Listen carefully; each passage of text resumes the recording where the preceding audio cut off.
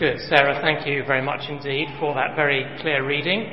A warm welcome to everybody. It's lovely to see you, and you're in very good voice this morning. I gather that we are actually registered with the Gettys as a church that they will consider to be included in their video for this year, so we have good reason to hope that you'll have your minute of fame on the internet or wherever it is. One notice before we begin, and that is that the workshop for the ladies Building on the Rock is next Saturday morning at 9 o'clock here. This is a discipleship course. If you've missed the first one, don't worry. Do please come along. 9 o'clock brunch will be served, and I do hope you'll come and join in. Good. Well, let's ask the Lord to help us understand this very important text. Let's pray. Our gracious and loving Heavenly Father, you have taught us that we are not to live by bread alone, but by every word that comes from your mouth. We pray that you would come to us this morning as a father with little children, that you would break down for us the bread of life. We pray that you would not only open our mouth that we may feed, but also our hearts that we may inwardly digest the food of the gospel. And we pray that as we look again into your word, that we may find our Lord Jesus Christ as the bread of life, who has come down from heaven, that in him we might enjoy eternal and everlasting life. Speak to us then, Lord, we pray, in Jesus' name. Amen. Well, Billy Graham died this week at the age of 99. By God's grace, Billy Graham was an extraordinary influence for the cause of Christ throughout the world. He preached to live audiences numbering in excess of 200 million people. He travelled to 185 different countries. At his various crusades, more than 3 million people were converted. He met with every single sitting president, from Harry Truman to Barack Obama, and was friends with some of them. If we include his radio and television broadcasts, his lifetime audience is estimated at 2.2 billion people. Yes, by any standards, Billy Graham accomplished a great deal during a long life. And I think on the surface that makes for a rather striking contrast with the life of the Lord Jesus. Because while Billy Graham died at the age of 99, Jesus died at the age of just 33. As I said, Billy Graham ministered in 185 different countries. Jesus ministered in just one. Billy Graham's ministry lasted for 70 years. The ministry of the Lord Jesus lasted only 3. If Billy Graham won 3 million souls for Christ, when Jesus died, he had just 12 followers. One of them turned out, of course, to be a traitor, and the rest were distinctly wobbly. It was only actually after the death and resurrection of Jesus that things began to change. Yes, the differences are very striking. But it reminds us, I think, just how unique Jesus Christ really is. Because in the case of Jesus, everything about him is focused on his death. As Jesus heads to Jerusalem, he keeps telling his followers that when he gets there, he's going to be killed. And he even speaks about his death as the purpose of his life. Now, wherever you stand on Christian things this morning, you've got to agree that that is utterly unique. Billy Graham never did that. In fact, no human being, however courageous they might be, ever talks about their death as being the purpose of their life. And by his death, you see, Jesus stands as someone who is utterly different from anybody else who's ever lived. That's why, of course, the cross is the symbol of the Christian faith. It lies right at the very heart of the Christian message. And if we don't understand the cross of Christ, we shall never, never understand what Christianity is really all about. So why then did Jesus have to die? I mean, wouldn't it have been better if he'd lived for another 30 or 40 years and done a few more miracles, gathered a few more disciples? Why did Jesus have to die? Well, in our passage, Luke says that there are three things that we need to know. First, Luke says that Jesus had to die because Satan had to be defeated. Now, if we'd all been given a piece of paper when we arrived at church this morning, and I'd asked you to jot down 3 reasons why you think Jesus had to die, I wonder how many of you would have said that. But the first reason that Luke gives in this passage is that Satan had to be fought and he had to be defeated. So if you come with me to verse 3, you'll see that Luke is showing us what's really going on behind the scenes.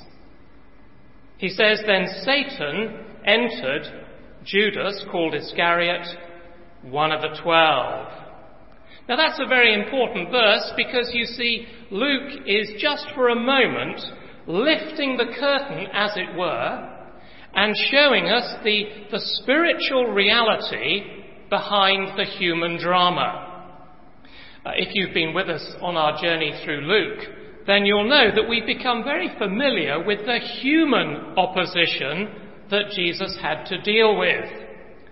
Just to give you one example, glance back to chapter 19 and verse 47. Because we read there that every day Jesus was teaching at the temple, but the chief priests, the teachers of the law, and the leaders among the people were trying to kill him. Yet they couldn't find any way to do it because all the people hung on his words. Now there are a number of verses like that. And this morning in chapter 22, the authorities still haven't found a way through the problem. And you can see that in verse 2, where Luke says, the chief priests and teachers of the law were looking for some way to get rid of Jesus, for they were afraid of the people. And that, of course, is the context that we need to have in our minds as we read verse 3, that Satan entered Judas, called Iscariot.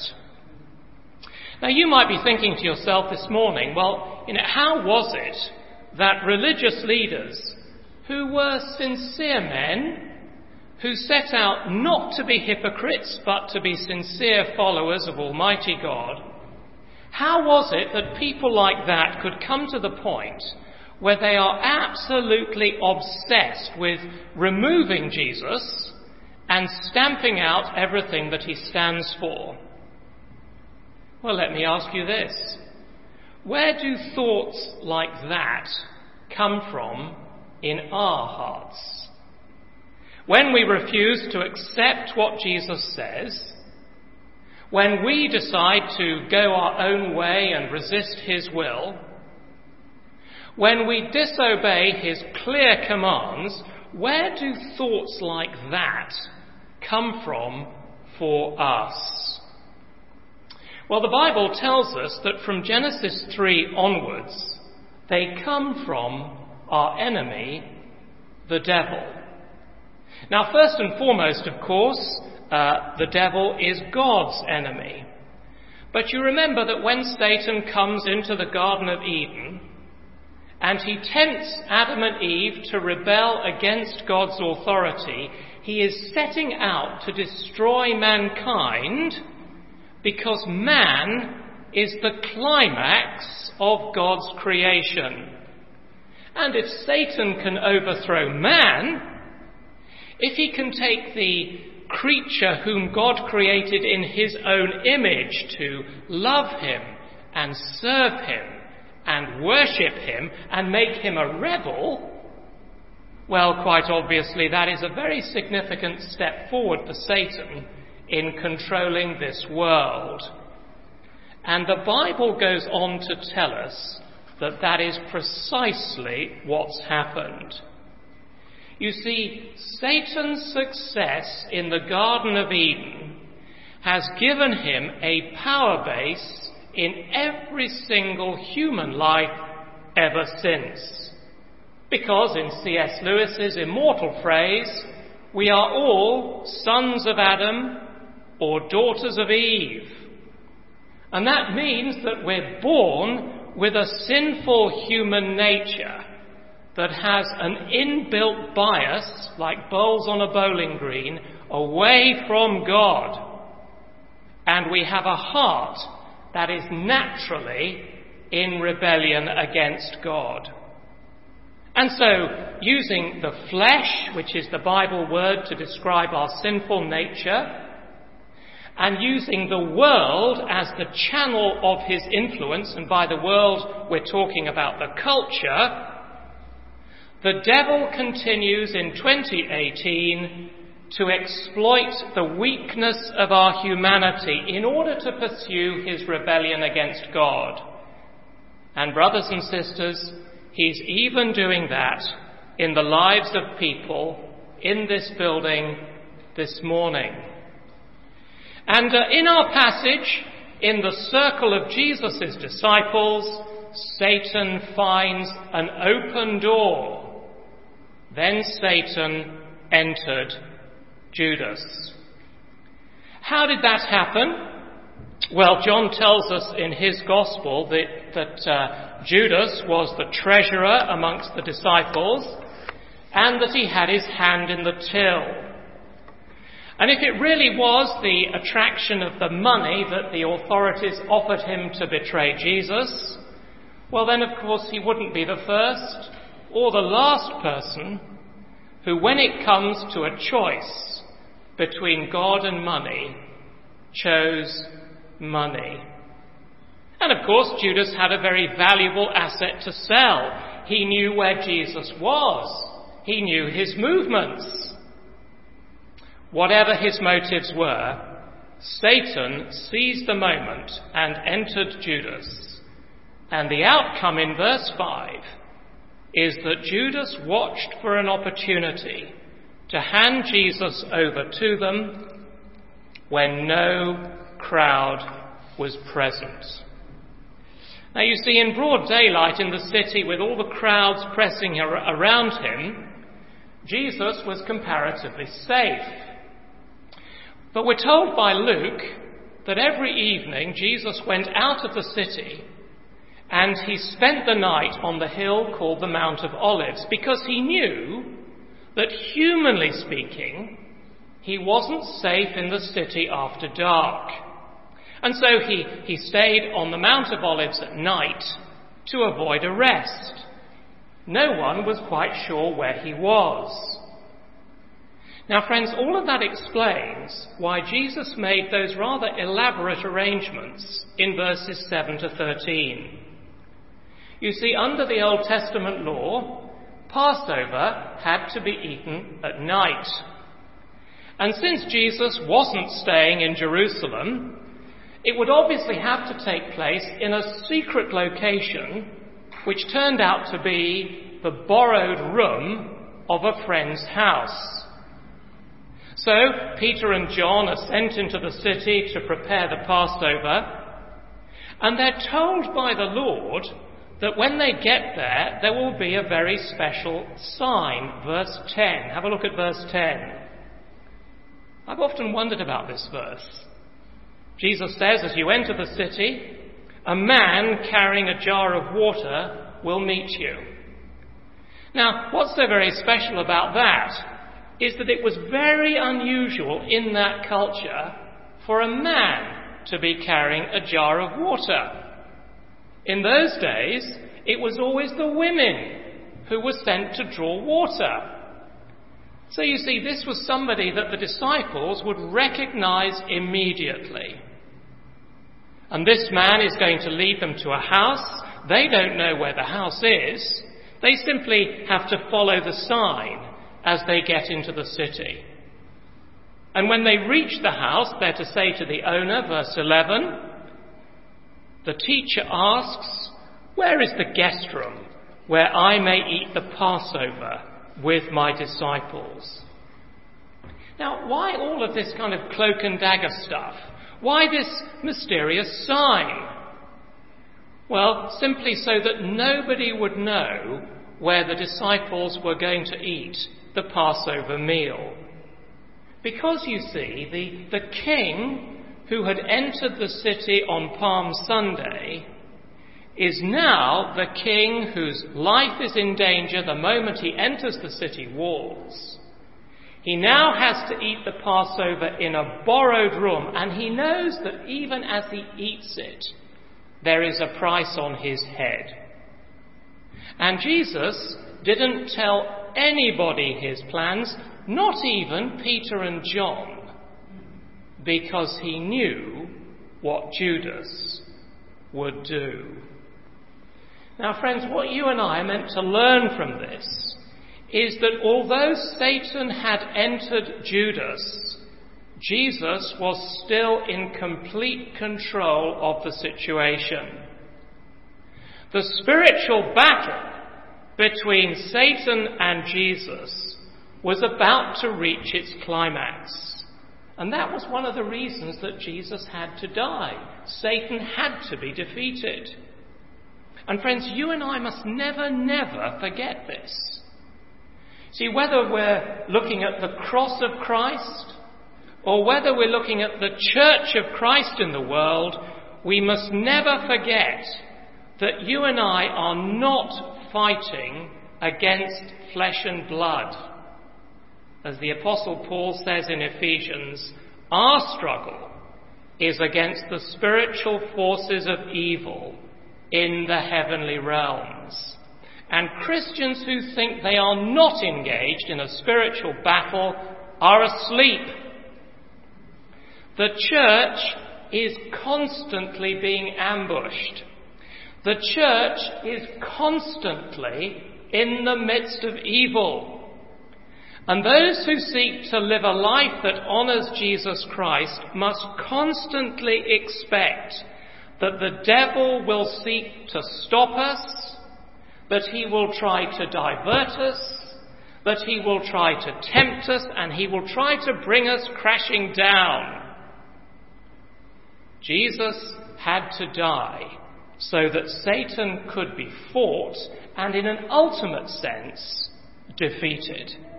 And Luke lifts the veil to show us what was really going on behind the scenes, that the plot against Jesus Christ is not just a man being trapped in a political situation. No. This is the Son of God giving up his life for the world. But Luke has a second reason in verses 14 to 18. Yes, Jesus had to die so Satan could be defeated. And secondly, Jesus had to die so that Passover could be fulfilled. Just have a look at verse 14.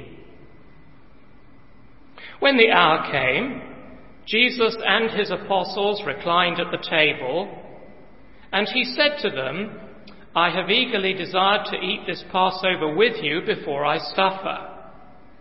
For I tell you, I will not eat it again until it finds fulfillment in the kingdom of God." Now, Luke is very, very precise about this, isn't he? The timing is precise. You see, the drama is moving towards its conclusion. The hour has come, Luke says. It's almost as if it has been carefully planned and scripted beforehand, although, of course, the main characters have got no idea how it's going to unfold. But, of course, Jesus does know. Can you see in verse 15, he tells them, I am about to suffer. And again in verse 22, he says to them, the Son of Man will go.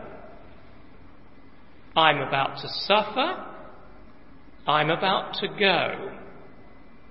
But isn't it interesting that in spite of that, his eager desire, verse 15, is not to get it all over with as quickly as possible, as you and I might want to do, but rather to explain to this band of disciples what it all means.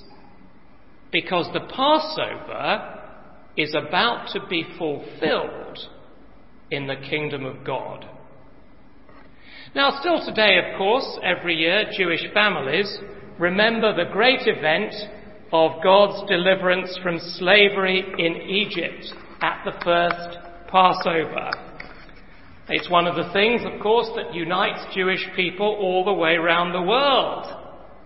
They want to get home for Passover, just as you and I want to get home for Christmas. It's a great feast in their annual calendar. Wherever Jewish families are around the world, Passover is still celebrated. Why? Well, because you see, it marks the foundation of the nation. It's the time when they were brought out of slavery through the Exodus and constituted as the people of God. Now, if you read the account in the book of Exodus, and it is a marvellous account, I commend it to you, you'll find that at the first Passover, God instructed them to take a lamb and to sacrifice it on behalf of the members of the family. Do you remember that for many months God had been calling on Pharaoh to let his people go? But Pharaoh had refused, and so God sent various plagues on the land of Egypt. And at the end God moves decisively in judgment against him, because the 10th and the last plague, the death of the firstborn, was about to strike the whole land of Egypt. Now you see, every Jewish household had to take action if God's judgment was not going to fall on them as well as on the Egyptians.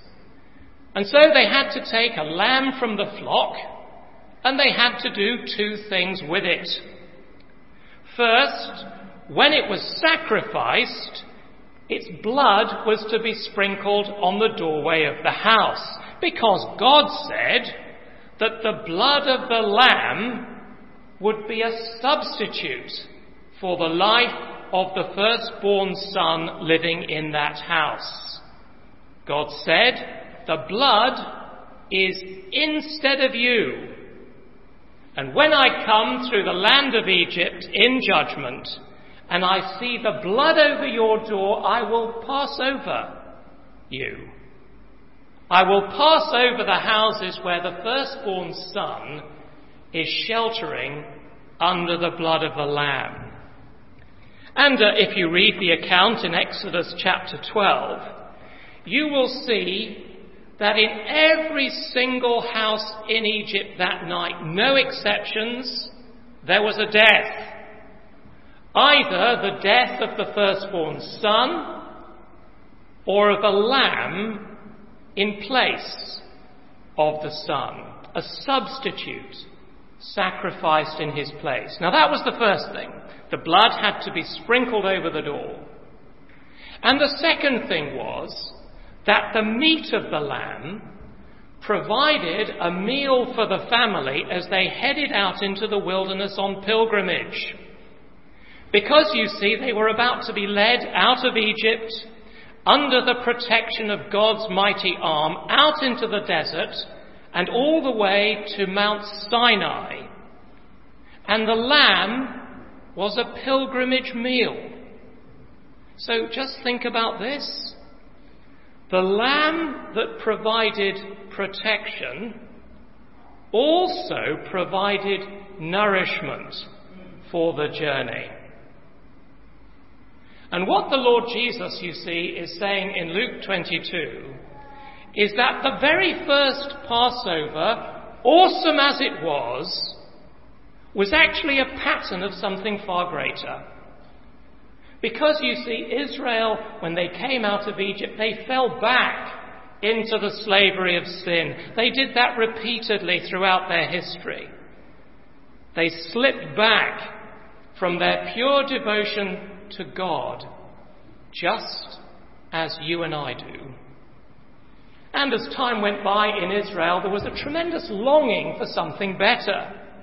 There was a great longing for something that would change the hearts of the people and bring them into an authentic experience of God's rule in their lives that was deeper, that was richer, that was more real.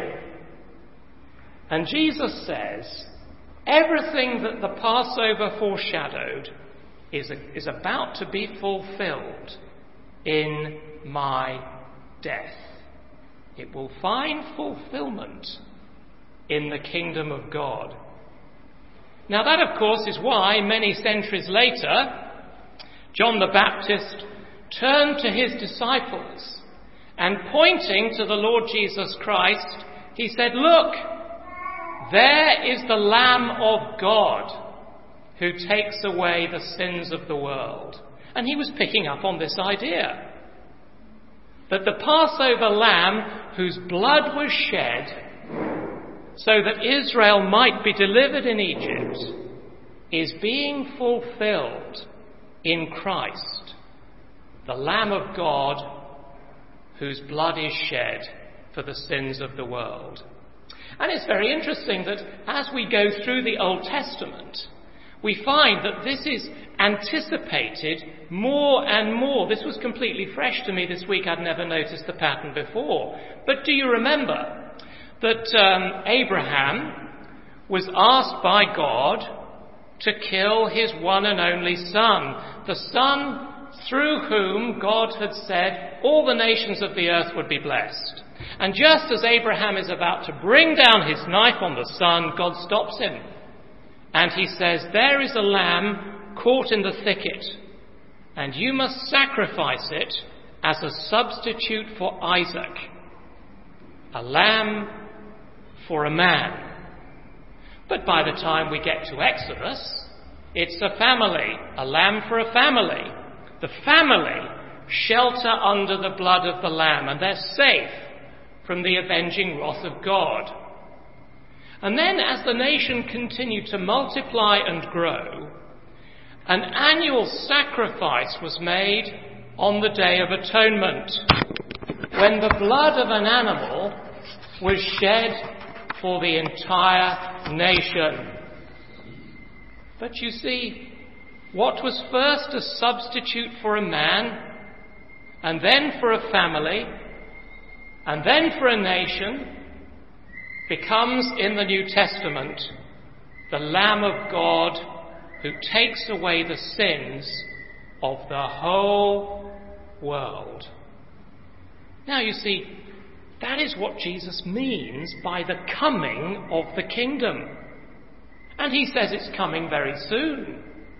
He says, "I will not eat it again until it finds fulfillment in the kingdom of God." In other words, what is about to happen is everything that the Old Testament was pointing to. Now, the Apostle Peter was there that night. At the time, of course, he didn't really understand very much of what Jesus was talking about. But 30 or so years later, he made an absolutely fascinating comment about this in his first letter. Keep a finger, please, in Luke, and turn right in your Bibles to 1 Peter chapter 1 on page 862. 1 Peter chapter 1, page 862. It's a marvellous little letter that we studied here a couple of years ago, and I think you can still listen to the talks on the website. I want you, please, to look at verse 18. 1 Peter chapter 1, verse 18, page 862. Peter says, "For you know that it was not with perishable things, such as silver or gold, that you were redeemed from the empty way of life handed down to you from your forefathers, but with the precious blood of Christ, a lamb without blemish or defect." Now notice verse 20. "He was chosen before the creation of the world, but was revealed in these last times for your sake." So Jesus said it was going to be fulfilled in the kingdom. And 30 years later, looking back, the Apostle Peter says, yes, and that was something that God chose to do before the creation of the world.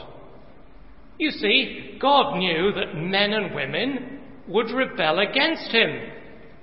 And he knew that the only way to bring us into relationship with himself was by sending his Son to die in our place. And it was all settled in the mind of Almighty God before the creation of the world. So can you see, the cross wasn't plan B. It wasn't things going wrong and then God trying to salvage something out of the wreckage. No, this is the grace and the wisdom and the love of God from before time began to send the Lord Jesus to be your Saviour. So can I ask you this morning, have you thanked him for it? Do you live day by day as if this was the most important thing that you could ever know? That your life might be lived in thankfulness to the God who, before you were ever created, had already decided to send his Son to deal with your sin. And back in Luke, if you would come there now, please, what Jesus is saying is that yes, Judas and the religious leaders are conspiring against him and Satan was behind them. But God has not given up the control and the government of his world. He's about to put down Satan's rebellion. He's about to establish the kingly rule of Jesus through the cross. And he's going to do it by turning what is going to look like a defeat into the greatest victory imaginable.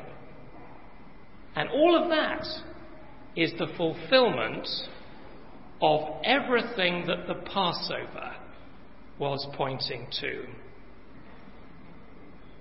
So why did Jesus have to die? Because Satan had to be defeated. Because the Passover had to be fulfilled. And lastly, in verses 19 to 23, because the new covenant had to be established. You see, at verse 19, something rather revolutionary happens.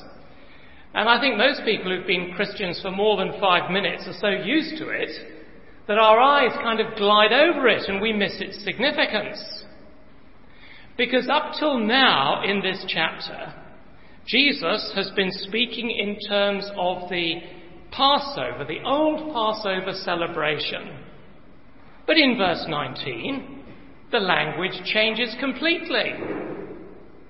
Because Luke says there, "And Jesus took bread, gave thanks and broke it and gave it to them, saying," well, what did he not say?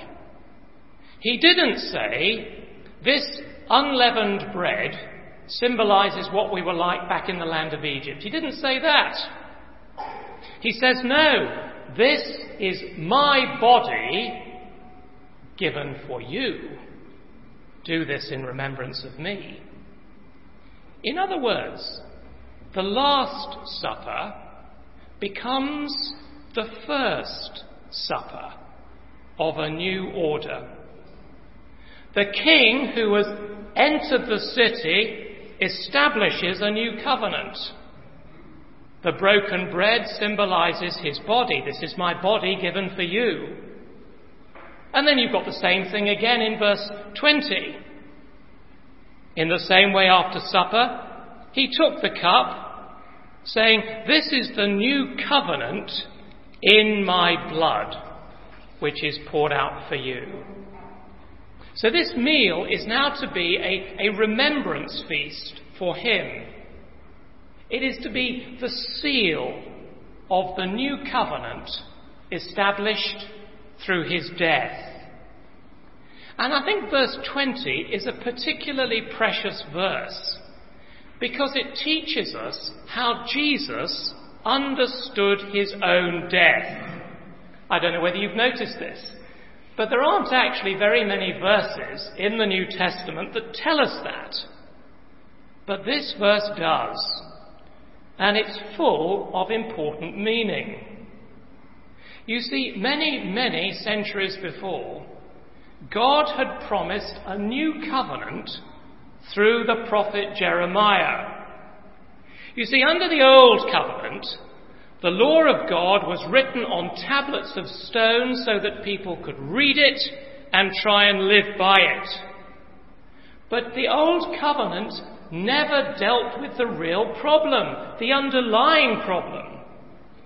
Because throughout the Old Testament, the real problem for Israel was the problem of the heart. Their hearts were hardened. They couldn't keep the law. Actually, truth to be told, they didn't really want to.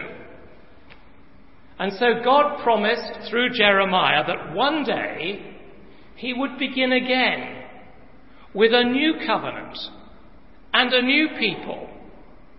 And the thing about the people of the new covenant was that they would be so open to God that he would write his law not on tablets of stone, but on their hearts. He would actually write it into their lives so that they wanted to fulfill it. And they would receive hearts of love, personalities of love that actually want to do God's will. So what would the new covenant mean? Well, it would mean knowing God personally in a deep, lasting way. It would include the blotting out of all sins and a new power within the people of God that would enable them to live as God wanted them to. And you see, down the centuries, many Jews were looking forward to this. They said, when Messiah comes, he's going to establish this new covenant. And here in our passage, Jesus says to this band of 12 men, here it is. As my body is broken like this bread, the new covenant that has been promised for centuries is beginning. And I open the kingdom of heaven to everybody who trusts in me. So you're no longer trying to follow a written code, but if you trust me for forgiveness, says Jesus, I'm going to, through my death, write my law on your heart. I'm going to blot out your sins and iniquities as if they'd never happened. I'm going to remember them no more. You will be completely forgiven. And I'm going to put my Spirit within you, so that within your very being, the life of God will be at work. And you will long to fulfill the law of God and put it into practice in your life. You'll be a new people. And the new covenant comes into being through my death, sealed in my blood. Now again, of course, to Jewish people, that was a very familiar idea, because the old covenant was sealed in blood. You can look it up later, but in Exodus 24, when Moses completes the Old Covenant ratification ceremony, what does he do? He sprinkles the people with blood. He actually says, the blood of the covenant is sprinkled on you, which means you belong to God. And here, as Jesus fulfills all that, giving up his perfect life in obedience to the Father as an atoning sacrifice for our sinful, rebellious lives, he pays the debt. He pays the full price for your rebellion and for mine, so that we might belong to God. Notice, will you, the last two words in verse 20. The last two words in verse 20 are, for you. The blood of the new covenant is poured out for you.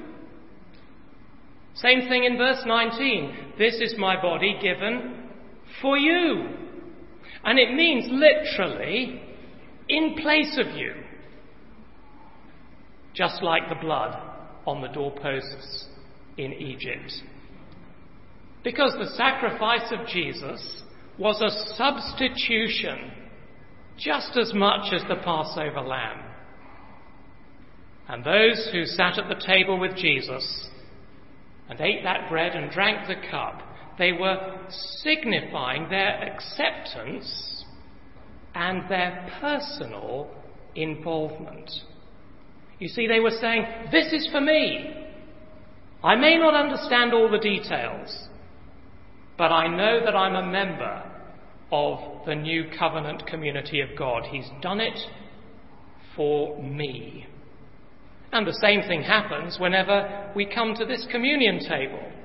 We're saying, this is for me.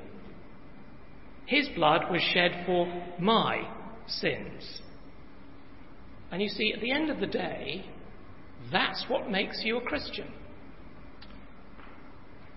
But as we finish, won't you please look at verse 21? But the hand of him who is going to betray me, says Jesus, is with mine on the table. You see, Judas was there at the table, wasn't he? And it reminds us, I think, that presence at the table is no guarantee against betraying the Lord. The table is a means of grace if we take it in faith. It's actually one of the ways that God strengthens his people. But it is no guarantee against betraying the Lord. And if we learn from Judas, we learn this, that it is perfectly possible to come to the table and have the door of our lives open to the devil. See, that was what Judas was doing, wasn't it? He was there at the table. His hand was on the table with Jesus. And yet the door of his life was open to Satan. I expect the disciples were absolutely horrified when Jesus said that one of them was going to betray him. But you see, it's recorded in Scripture to show us that it's possible. For the blood is shed for us, and the body is broken for us. But the point is, we have to appropriate the benefits of his death for ourselves. What Judas never did was to say, this is for me. You know, he was there physically, but he wasn't involved. His mind was on the money. And so a little bit later, as we'll get to in a week or two's time, Jesus says to him, what you're going to do quickly. And he left the room, betrayed the Lord. Friends, it is for us.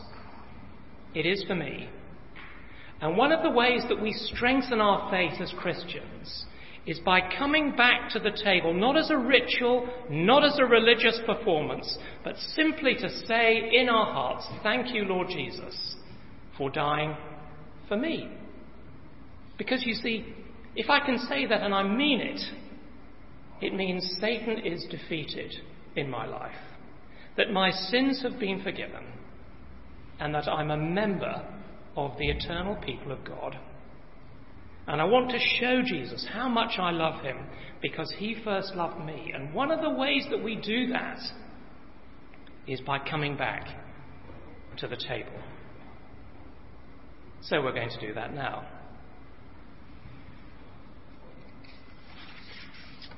We're not going to have our normal liturgy because it's in the text. We've read it. We know what it means.